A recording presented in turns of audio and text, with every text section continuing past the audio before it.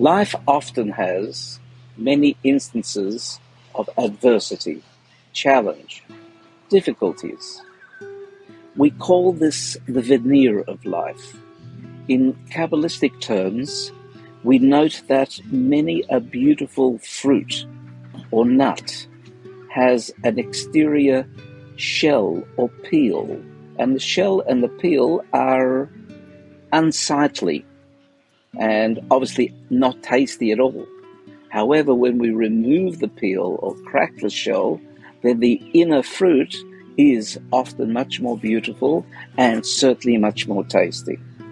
In other words, we have to go through the adversities of life in order to be able to experience the inner sweetness that ultimately we can recognize with the right attitudinal response of seeing things positively, which comes through a belief system. And this is what the Alter Rebbe notes in Parashas Re'eh this week.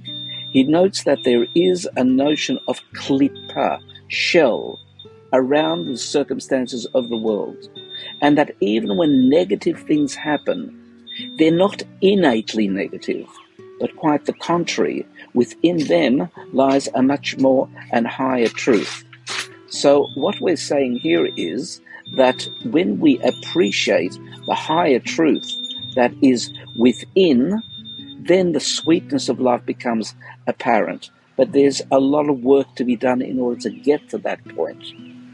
And ultimately, we have to go through it. And there is the famous metaphor which is taught from Sefer HaYetzirah, that the stone at the top of the wall falls furthest from the wall, which means that that which is highest is able to fall and descend and even become the lowest, because the kinetic energy of the stone at the top allows it to fall and roll away from the wall even further. So ultimately, in this adversity that we face, the seeming negativity, that is the highest coming down to the lowest, and therefore within there lies tremendous energy from the highest. So never allow yourself to become depressed or upset by momentary adversity. Quite the contrary. When we do have to undergo that momentary adversity, know that within that very moment lies already the kernel of the highest potential that you're able to extract from those moments of life. But that requires belief, and the kind of belief which is not just strong by knowing that there is Hashem, but actually living it. Or, as the Alter Rebbe emphasizes in this Maimer, to actually see it with one's eyes. Of course, we can't see divinity and godliness with our eyes, but it's as if we see it. That's how profoundly imminent and immanent is the whole process of our relationship to God. So let's see if we can internalize some of that with a meditation. Gently close your eyes and just bring to mind a circumstance in your life that had been really challenging, seemingly a real bump in the road. How did that end up? At the end, how did you further characterize that seeming adversity? Did it strengthen you? Did it provide you with another vantage point? Did it enlarge you?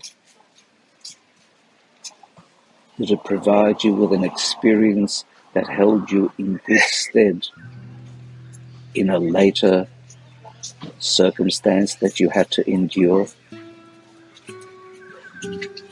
Just take to heart that when things don't go your way, there is a reason, and that reason comes from higher and deeper growth of the potential of your soul in body.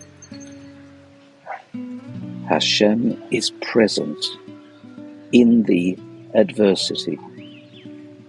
Hashem is present in the pain.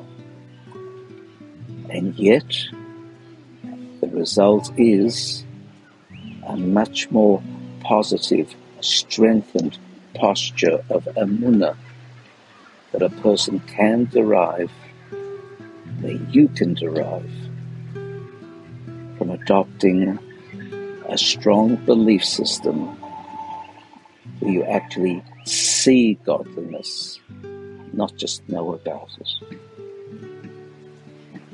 Gently open your eyes, coming all the way back